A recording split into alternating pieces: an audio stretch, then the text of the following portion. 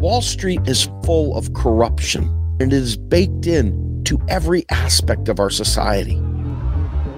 MMT is a lens by which you assess all economic understanding at the macro level. In the 1900s, Lenin was predicting global finance capital would do all the things it's doing today. This was written over 100 years ago. This is The Rogue Scholar with Steve Grumby.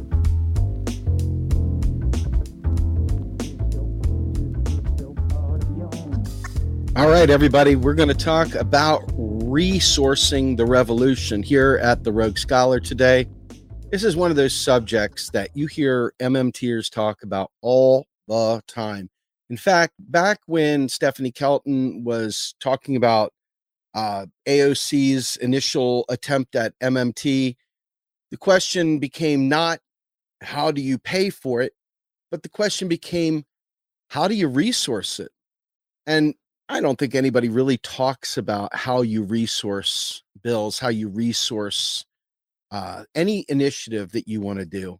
And one of the most important aspects about this is to understand that in order to resource something, you must plan. And how many of us hate to plan? How many of us get all, this is boring, don't want to plan. I just want to do something, man. I just want to run to the finish line and do. But planning is key. One of the problems with planning, especially when you're talking about federal kind of initiatives, is the fact that central planning has kind of gotten a black eye. Everybody's got the Red Scare in them still. Everybody's thinking back to, Russia, and you see what's happening now with Russia and Ukraine. This is not a podcast or a video on Russia and Ukraine, so let me be crystal clear there. But the idea here is that when we talk about real resources and we talk about how that flies, it always comes back to just winging it and writing a bill. And then when it doesn't work, when inflation hits because the supply chains weren't there to support whatever you were doing, or let's say there's long lines for medical care, right? You hear that all the time. What are they going to do when they ration care? Oh my God, right? A lot of that comes down to a lack of planning, lack of resource utilization. And I should say not a lack of utilization, overutilization of resources that we haven't really carved out for an initiative. Now, before I jump into the legal end and some of the more fun stuff that I'm sure people considering, sustainability and things like that are going to be interested in, I want to start off by saying I'm a project manager by trade. This is kind of my shtick, man. Every project that I'm brought into, I have to understand who my resources are, who my people are, what my team is, what available funds we have to purchase whatever we need to purchase. I need to understand the availability of all the things that touch the project that I'm dealing with. And sometimes they're not even just the direct things I have control over. Sometimes there are things I have no control over or minimal control over. And I have to be able to plan contingencies for these sorts of things. Go back in particular to the 70s. We talk about the OPEC scare, and we talk about how Saudi Arabia was able to play games with us and raise the price of everything through making petroleum products scarce. Well, what did that do? That jacked the resources through the roof. But anybody that knew that we were this dependent on oil, anyone that knew that we were this dependent on oil, and everyone knew that we were this dependent on oil, should have had an alternative, should have had some sort of backup plan, if you will, some forethought into various things. And when you become so dependent on a one-way ticket for importing things, when your whole entire existence is based on the ability to access cheap stuff, cheap labor, cheap goods and services from around the world, it's easy to forget that what happens if that supply chain breaks down? What if you didn't have a plan in place to resource it? And you look at any project that you might do, you've got to have all those resources accounted for before you go, or you will run into risks that will become issues, and those issues can make whatever you're trying to implement fail outright. So let's dive in now for a moment to some of the other ones. We always talk about there's never a question of whether or not we have the money in the US or really any currency issuing nation. There's never an issue of whether they have the money. Of course they have the money. They create it out of thin air. Just we someday we have to get past that, right? We have to get to a point where that's just we know this to be true. We don't have to come up with a bunch of screwy this, that, and the other angles for how we're going to pay for it. It's just straightforward. We don't even have to sweat that. We should know that by now. So, but for the purposes of this video, we're going to pretend like all of you are MMTers already. You already understand that the money is there. All that Congress has to do is appropriate it, etc. So with that in mind, if we're going to go ahead and look at something like Medicare for all, I want to be crystal clear. One of the major objections that you hear conservatives raise about something like government-run healthcare, as they would say, they try and put a nasty spin, try to twist the propaganda around to make it out to be government-run, right? Because they're playing on your trope about the Red Scare and how you hate government and government can't do anything right. It's feckless. It's never big enough. Can't do it, but it's too big. But we want to make it smaller so that it can really always fail. You know, all these crazy back and forths. Let's just assume that everybody's not crazy as the day is long, and that we're actually interested in making these bills pass, right? You got to make sure that you have enough doctors. You got to make sure you have enough nurses. You got to make sure you have enough phlebotomists to handle blood samples. You got to have, all the x-ray techs and breathing specialists, respiratory therapists, whatever, right? All the different aspects that make up healthcare. You got to have the equipment. You have to have the surgical centers. You have to have the general practitioners. You have to have access to clinics for routine maintenance. All these things have to be in place, right?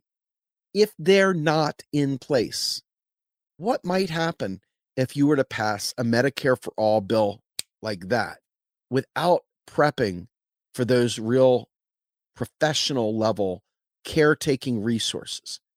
You might run into bottlenecks. You might run into delays in care, and you might run into some form of rationing as a direct result of not being able to have enough of those in practice, right?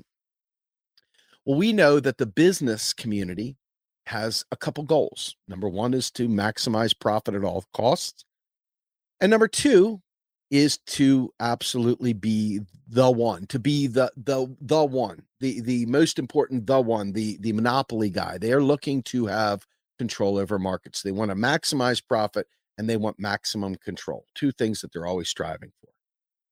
Well, they don't have an built-in incentive to make this all work for you. They don't, not if you leave it to their designs. Their designs are built around making sure they maximize profits. So if your focus is purely on maximizing profits, you're not going to put the forethought into resourcing and planning out, having enough doctors and stuff ready, because it costs money to have nurses and doctors and everyone else on staff before you have a bill passed that would enable all those resources to be used because everyone has access to free healthcare or whatever shit we would get with Medicare for all or whatever. Okay. So with that in mind, somebody that doesn't have a profit motive, that's not going to be concerned about investing in all these real resources, has to be on the hook to make sure that a bill passed by we the people is there to serve we the people. That means you got to have a plan for how you're going to staff it. And if you look, do you have enough nurses? And we already know you don't. So how long does it take for someone to go through nursing school? Are you going to have a requirement for them to be more than just a nurse? Are you going to make sure that they're a Bachelor of Science in nursing? Do they have to have a BSN on top of their RN? You have to look at that. What is it? How much time does it take to get a BSN? Let's just say hypothetically you're targeting 4 years of school, plus clinicals and all the other things that go in there. So that means you need to be planning your resources for those nurses a minimum of 4 years in advance of that service. or you've got to have a very, very low scale initial rollout of the healthcare plan and then have an incremental way of rolling out additional services as you resource those additional services. I hope this helps just thinking about just starting off point right here. I hope that you think about this because a lot of times when you look at bills, all of the idea of planning for these real resources goes out the window. There aren't mandates, and it's an ideological reason. The free hand of the market, letting free enterprise be free to do its thing. These are all ideological discussion points. But if you want to make sure that a program doesn't fail, you must have your resources accounted for.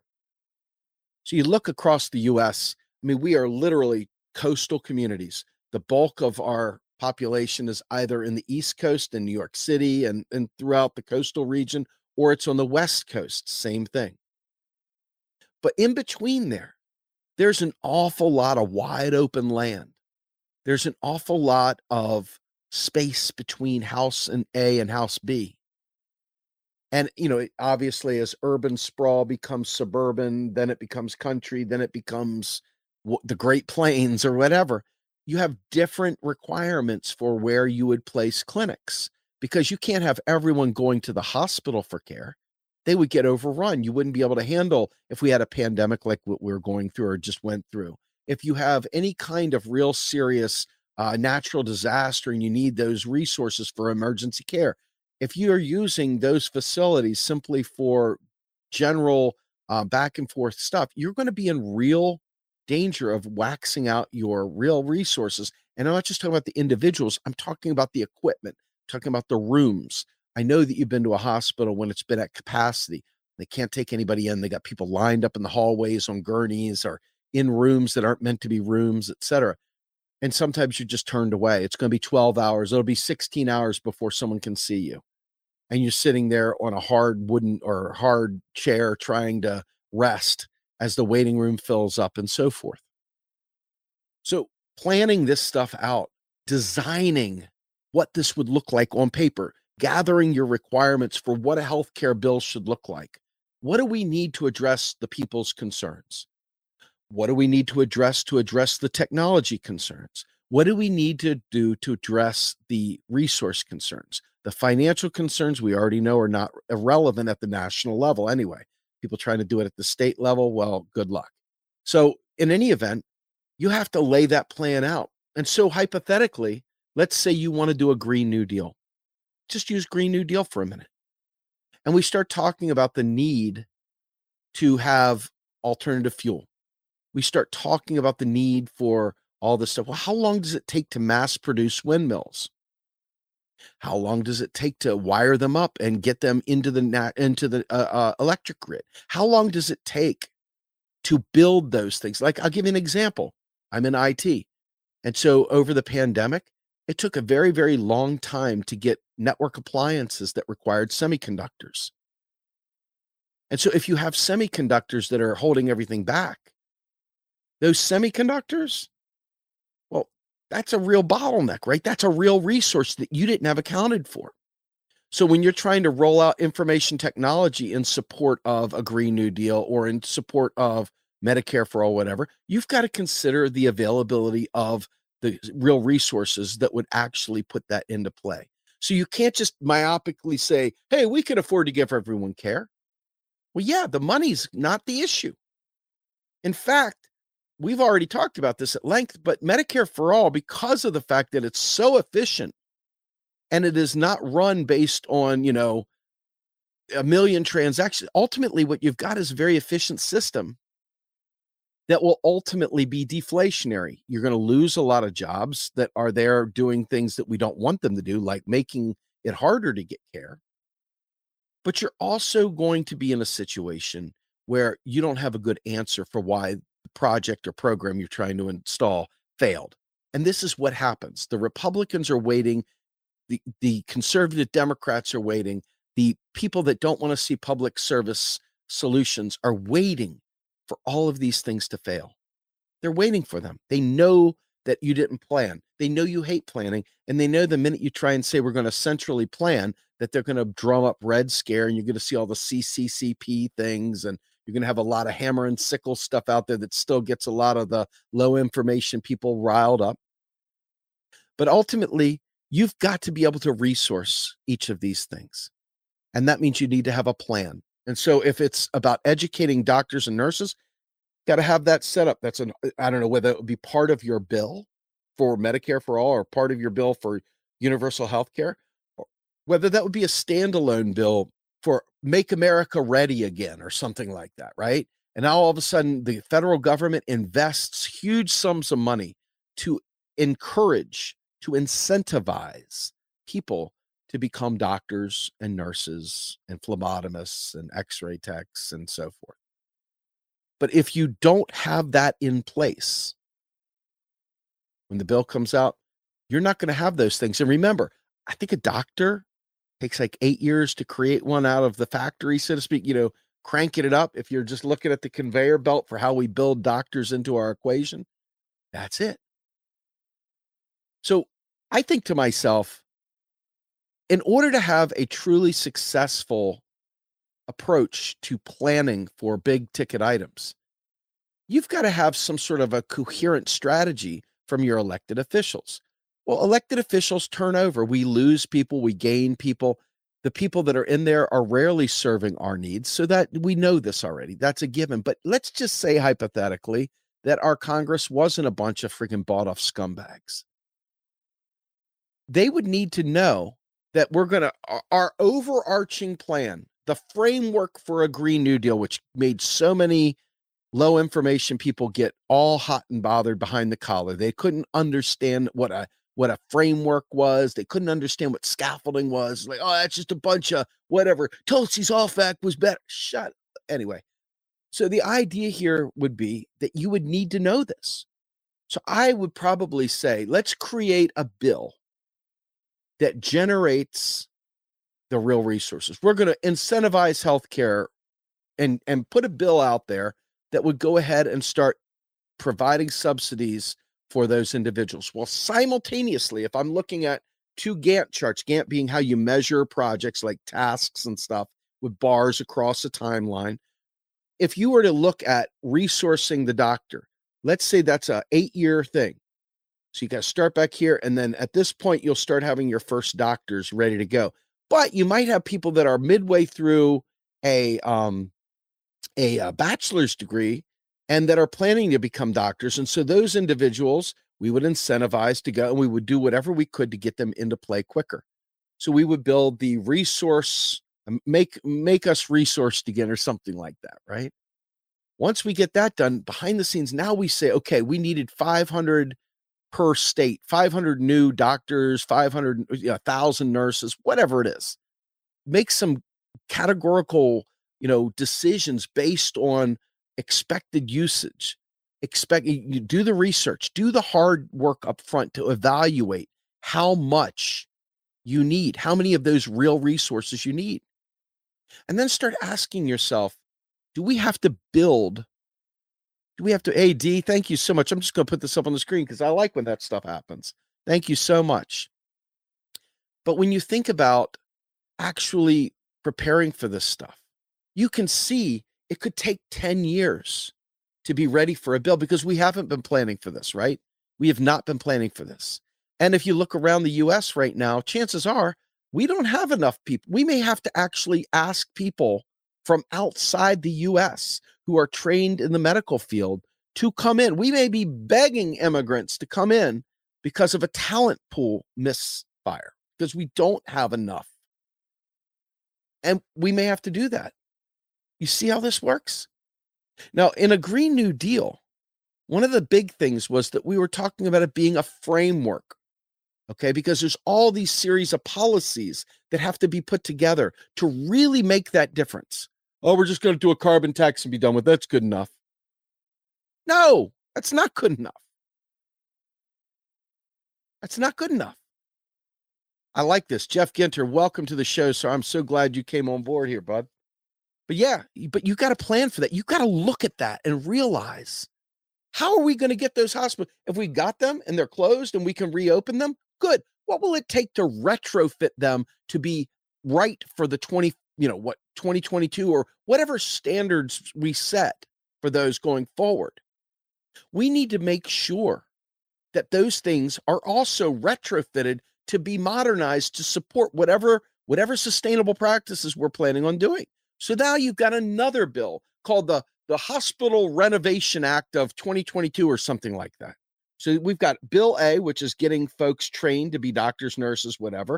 In this case, we've got hospitals, whatever. But in a Green New Deal, look at the same thing.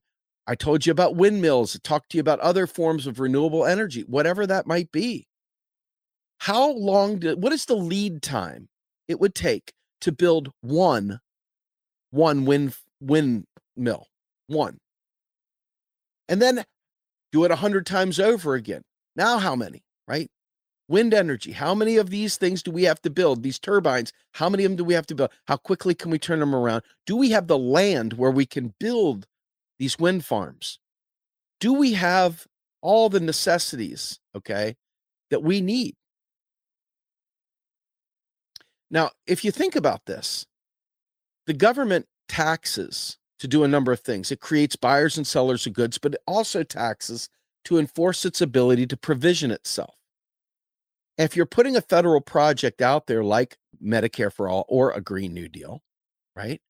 The government, by definition, is trying to provision itself. And so in order to do these things, we might have way too many people in the fire sector, way too many people selling insurance, way too many people doing stock trades, way too many brokers and stuff like that in hedge funds. So we may do something that makes it so that hedge funds take a hit so that we can dislodge those real resources, those individuals that labor from that fire sector and bring them over to this new energy sector or to this new infrastructure sector or to this new planning sector, whatever it is that we're trying to develop. And so that might involve a series of tax hits on the fire sector to dislodge those jobs. It might be to incentivize those individuals for a career change. Like think about coal workers being incentivized in a just transition to ultimately become new sustainable wind farmers or whatever the hell that would look like, right? So I want you to understand that you've got a series of steps that you've got to do to make those things happen. And yes, it was required to plan. Now, guess what would happen? Just this is a slight detour, but I want you all to hear me right now. If they had to plan for these real resources, number one, they would have to sit there in meetings, and they probably wouldn't be open to the public at first because they would have to go through and determine what they need. Then they would have to meet with a lot of the heads of industry to make sure that those individuals are willing to participate and make sure that we can develop those real resources. To explain those plans so that we can build transition plans, which nobody talks about either. These transition plans have to be baked in there as well. And so all this develops a lead time on your map, and you need to know when you need those resources, et cetera. But in particular, if you're looking at the Green New Deal, for example, knowing that we're going to be displacing so many workers, can those people be retrained and deployed in the new economy, in the new Green New Deal economy? I imagine those petroleum workers that are laid off have skills that would transition to sustainable production. I don't know what that is. That's not my area of expertise, but I am somebody that can evaluate resource requirements, and I can evaluate requirements in general and evaluate designs and systems and flows, you name it. And that's what's required to really make these kinds of decisions. So, I look back at one of the major things which happened with the Green New Deal versus the OFF Act. Tulsi Gabbard had this one thing, and it was very specific. It was about getting off fossil fuels. Now, don't get me wrong, that's great. But there's a lot more to this than just that. And so much of what each of these bills requires is understanding what are the inputs and the outputs of what you're building, the new thing, because you've got to connect to that thing over there, and you got to connect to that thing over there so that your flow stays not an island isolated from everything, but connected as part of the fabric of society. So that means interfaces for IT systems, interfaces for generating power and distributing power, whatever that looks like. All of these things are very, very important aspects of planning for a bill. And I swear on my life, I know that we're not the ones designing it as voters typically, but you can see in the alternative media space, you can see in regular media space, no one talks about this. No one talks about this. But you know for a fact that the Republicans, whether you want to hear about Dem Republican, doesn't matter. The point is the opposition to public spending will most likely be in a Republican body. And with that in mind, they're going to point, because they're accustomed to believing government spending is going to destroy the world. And so when you don't have your shit prepared, you create a self-fulfilling prophecy where they can say, see, didn't work. You hear a lot of people say they want small, effective government. Well, what does that even mean? I want government that is the right size to deal with what's going on. That's what I want. I want government that is the right size to deal with what we need. We need to be able to manage and regulate the situation. So we've got to have a regulatory body set up to regulate whatever new thing we're doing. If it's the Green New Deal, how do we know where we've been successful or not? Well, you're going to have metrics, and metrics don't include GDP, for God's sake. GDP is not the metric we would want to test that for. We would be looking at pollution. We would be looking at, so we would need to have a regulatory body or beef up the regulatory body that exists and actually give them teeth and give them funding and give them a mandate to do the right thing. So that's government for and by the people, right? But if you aren't doing that, and if you're just sort of forgetting about it, this will fail too.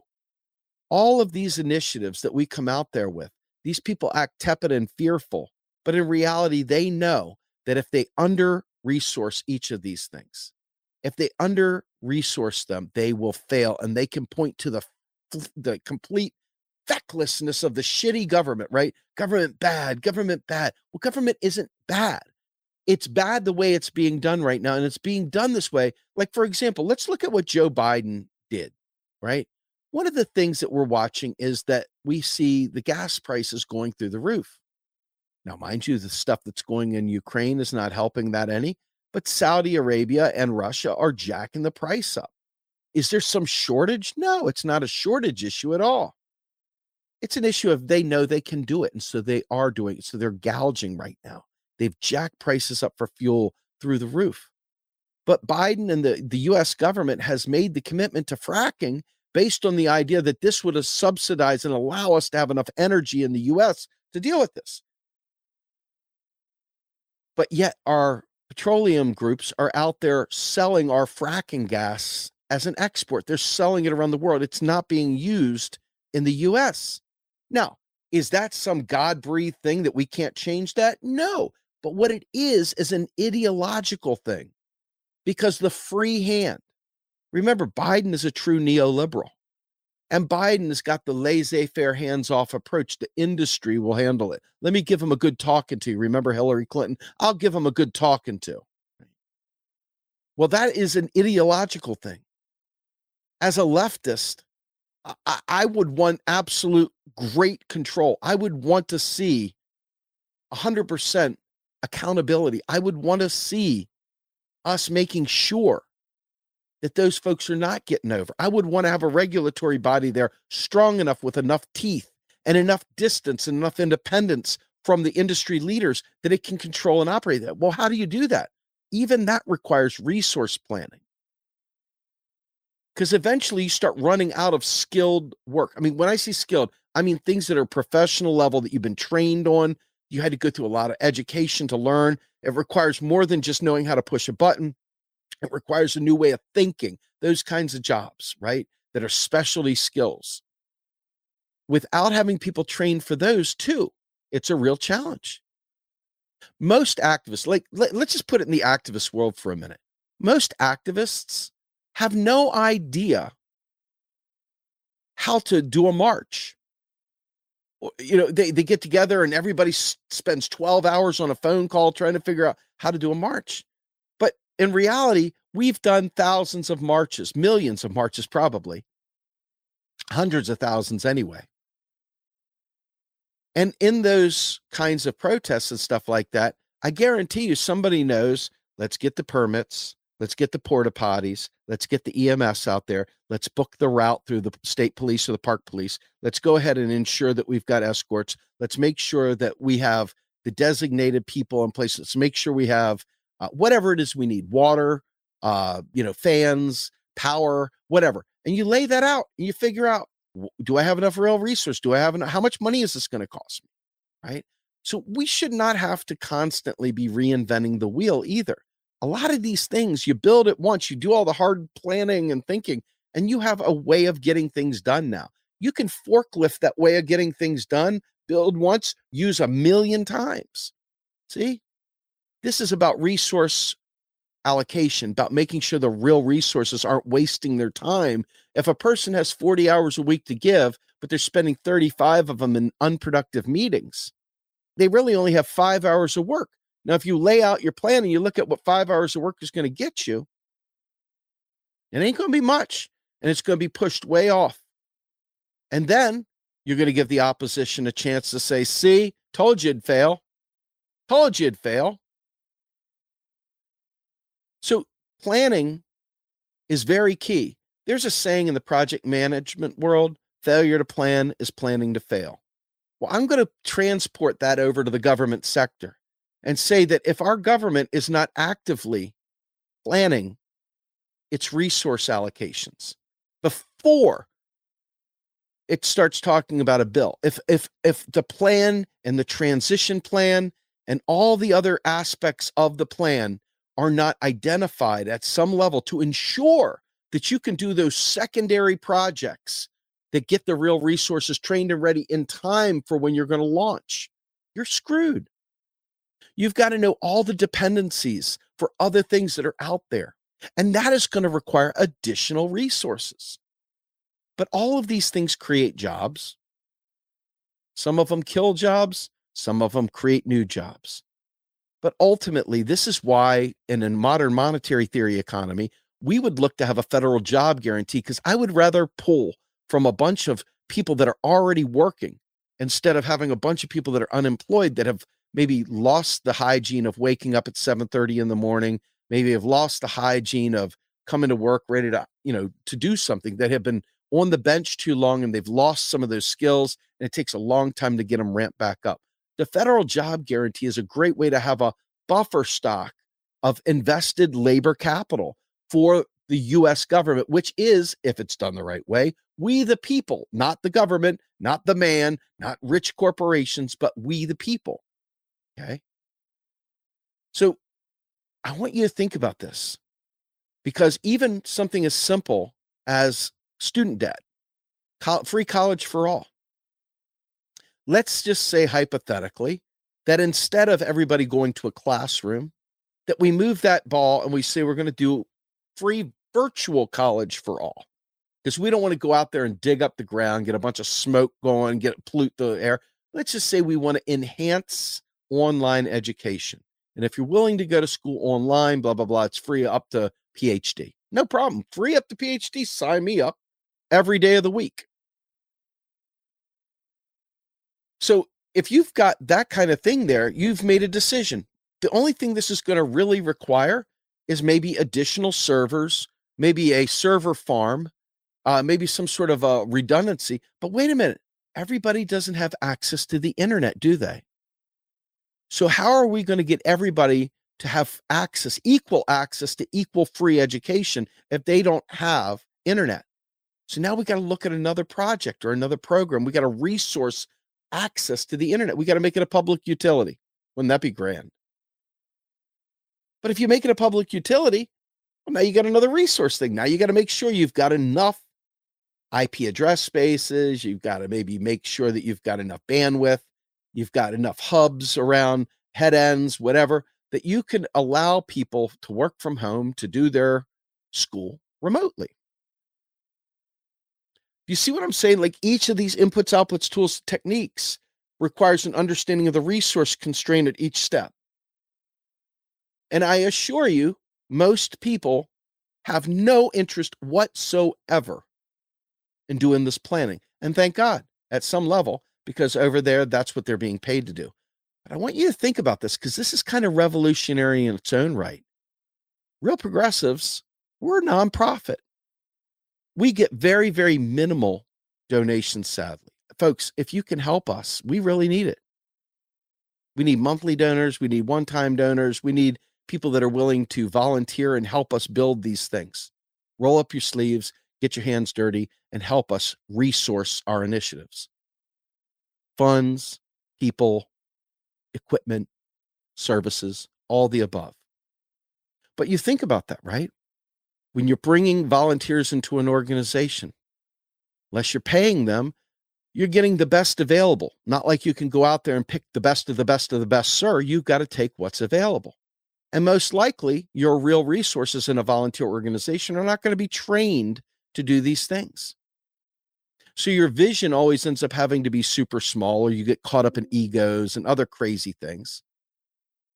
But Real Progressives, for example, is trying to operate within a Scrum framework. Scrum is a way of handling complex problems in a more democratic fashion, where self-organizing teams work in short bursts called sprints, and they come up with incremental progress on their projects. So if you're doing a program through a nonprofit, this is the kind of stuff you would have to do. You evaluate your real resources. You evaluate your scope. You evaluate what you need. And this is where it's a build-buy decision. Do I have the real resources to build it in-house, or do I need to outsource it? This is stuff that you don't want to talk about because it's not revolutionary, but this is what the enemy is doing, folks. The enemy, capital, is doing the stuff that I can tell you how to do, that I'm telling you how to do, that I'm talking about right now.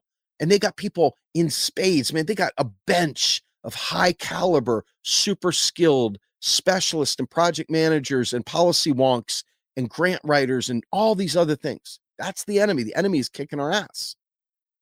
You have to be ready to train up volunteers and know that tomorrow morning they may get a case of the ass and go, hey, I'm out. Or, hey, I think I'm better than you, Steve. I'm going to start my own exact same thing you're doing and split the resources even worse, right? So this is what happens in this movement.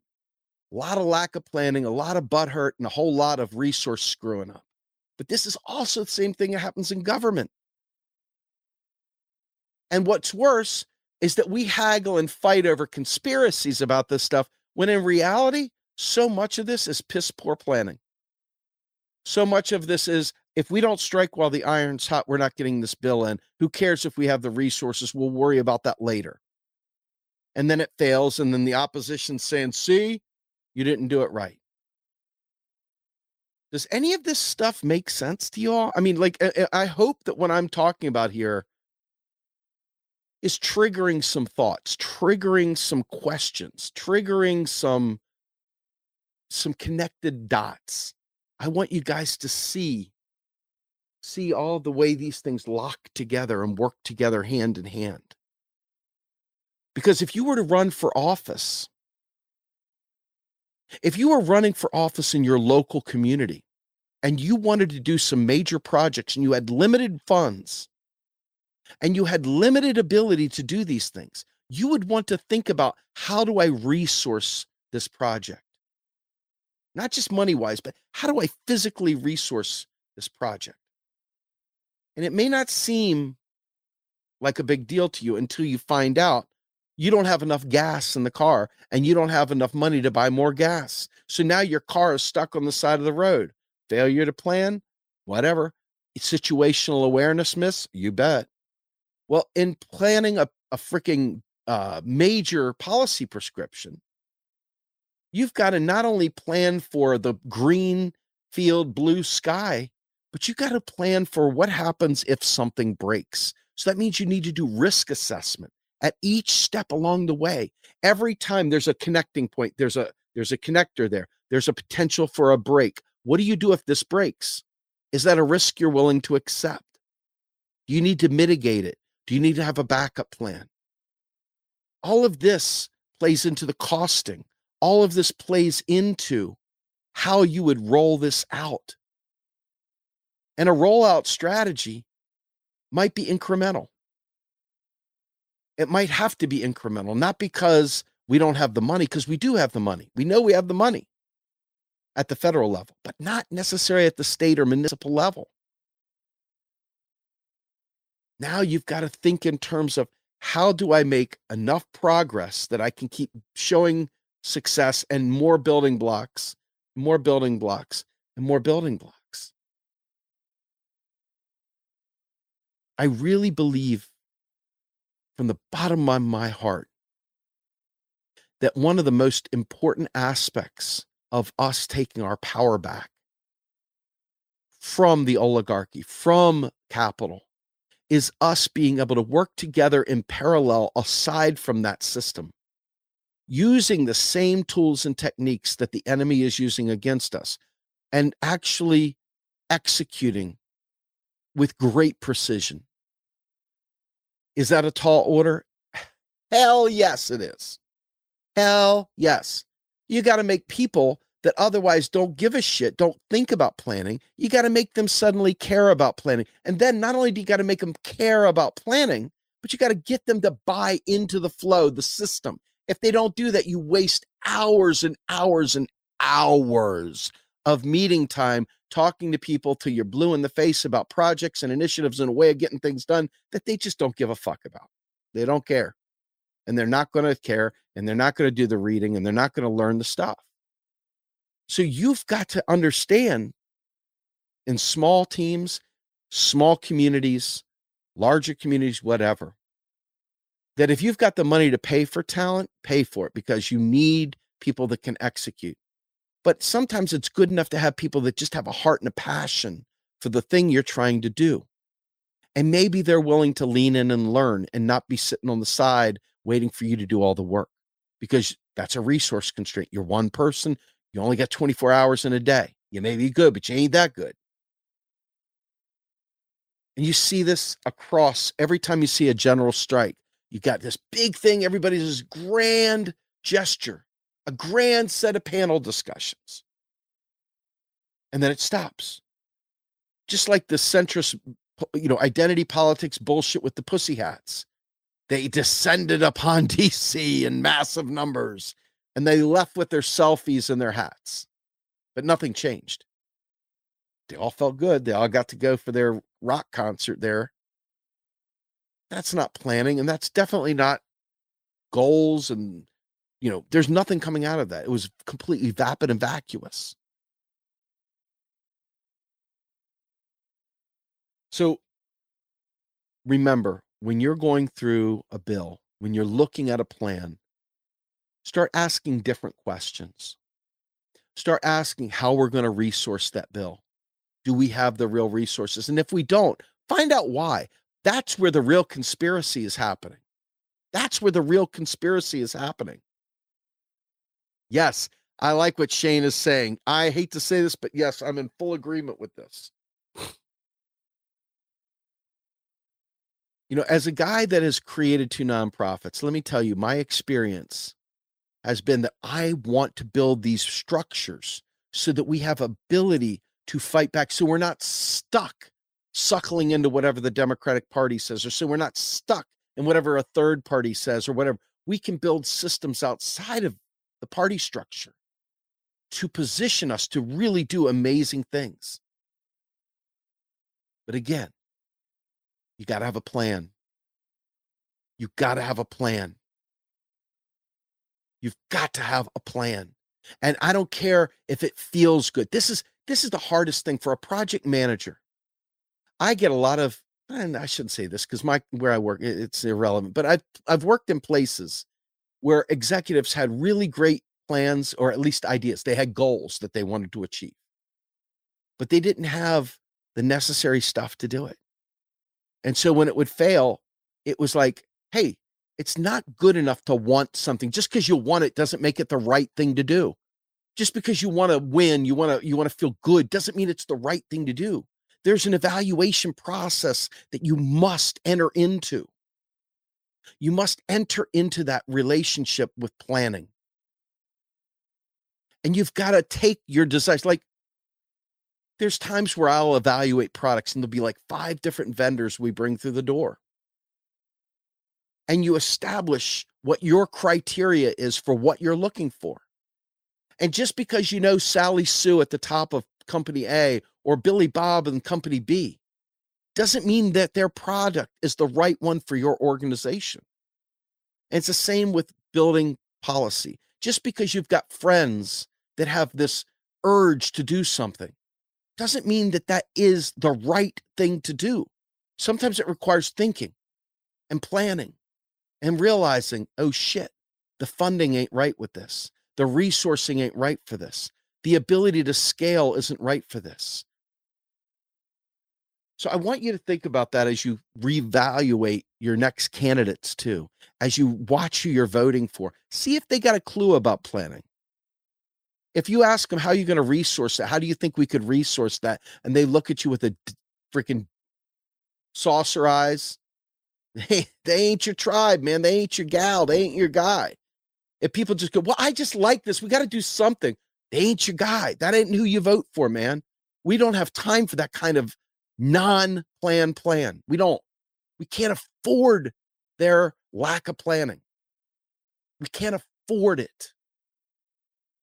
And we can't afford their devotion to friends over what works and what doesn't work. That's what's really challenging here. In business, trust me, a lot of times there's that desire to please your friend who is a sales guy and comes in and you're like, no, you got to evaluate things for what they are and make sure that they fit the need and make sure they're achievable and demonstrate that and realize the risks. God, when you see people that make you out to be an asshole because you're calling out the risks and issues, that's good project management, friends. If you didn't do risks and issues, you're getting fired. And it should be that way in activist communities too, that we not fire people, but we should be like, guys, I appreciate you've got an emotional pull for this, but it isn't successful. It's not okay. And maybe they have a different resource plan that they can show you how to do it. But they need to be open to seeing risks, issues, viability. Can we do this? And if at the end of the day, the risk doesn't meet the reward, you must kill the project. This is basic stuff, but it's not basic if you're not used to it. And our movement needs to get used to this. We keep allowing politicians to come in there and say whatever tickles our eardrums. They don't understand how money works, and they don't understand how resourcing works. And they'll say whatever they want to say. And if you still believe in electoral politics, if you still believe you can vote your way to the revolution, more power to you. But you need to hold those reps accountable while you're campaigning with them. Don't just, oh, I love you. No. You must do the sniff check, man. You must smell that sucker. And if it stinks, it's probably not the right move. But then again, maybe it's just not the wrong move. Maybe you just need to tweak it a little bit. That's why you got to think. You can't go with your emotions. You must, this apparatus right here has got to be fully engaged. This is a thinking man's war, thinking woman's war, thinking person's war. And that's why I'm here to tell you, remember, real resources are the, oh, wow, I see something in here. Hold on. I want to put this up here. I like this. I like this. Jen, thank you. So I want to show you all something here real quick because I'm very proud of it. Ultimately, I want you all to understand that my goal here and what I'm doing here is to get us thinking about MMT in a much more practical way. MMT always talks about it's never the finance, it's always the resource. Can we resources it? And if we can't resource it, then we've got a problem.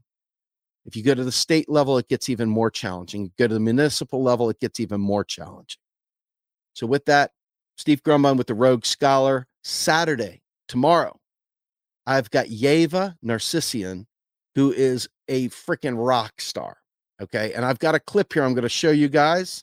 Hopefully you all enjoy this. Our focus on finance has led to this scarcity where, for instance, if we had invested in renewable energy when we were dealing with the oil price hikes in the 1970s, we would not be talking about OPEC today. And we're still talking about OPEC. It's 2022.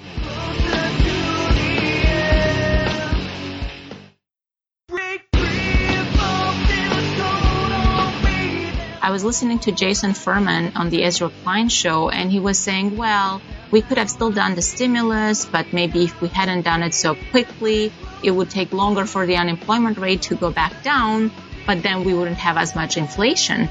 Because right now, his argument is that the inflation is because of too much demand and so on. And I'm thinking, yeah, but that extra percentage point or two of unemployment is actual people. All right, so this is Saturday morning, folks. That is Macro and Cheese Podcast. If you've never heard it, I assure you it's worth your time. You will be smarter at the end of each episode. And with that, I am gone. The Rogue Scholar is a production of Real Progressives. If you would like to support our work, please visit patreon.com/realprogressives.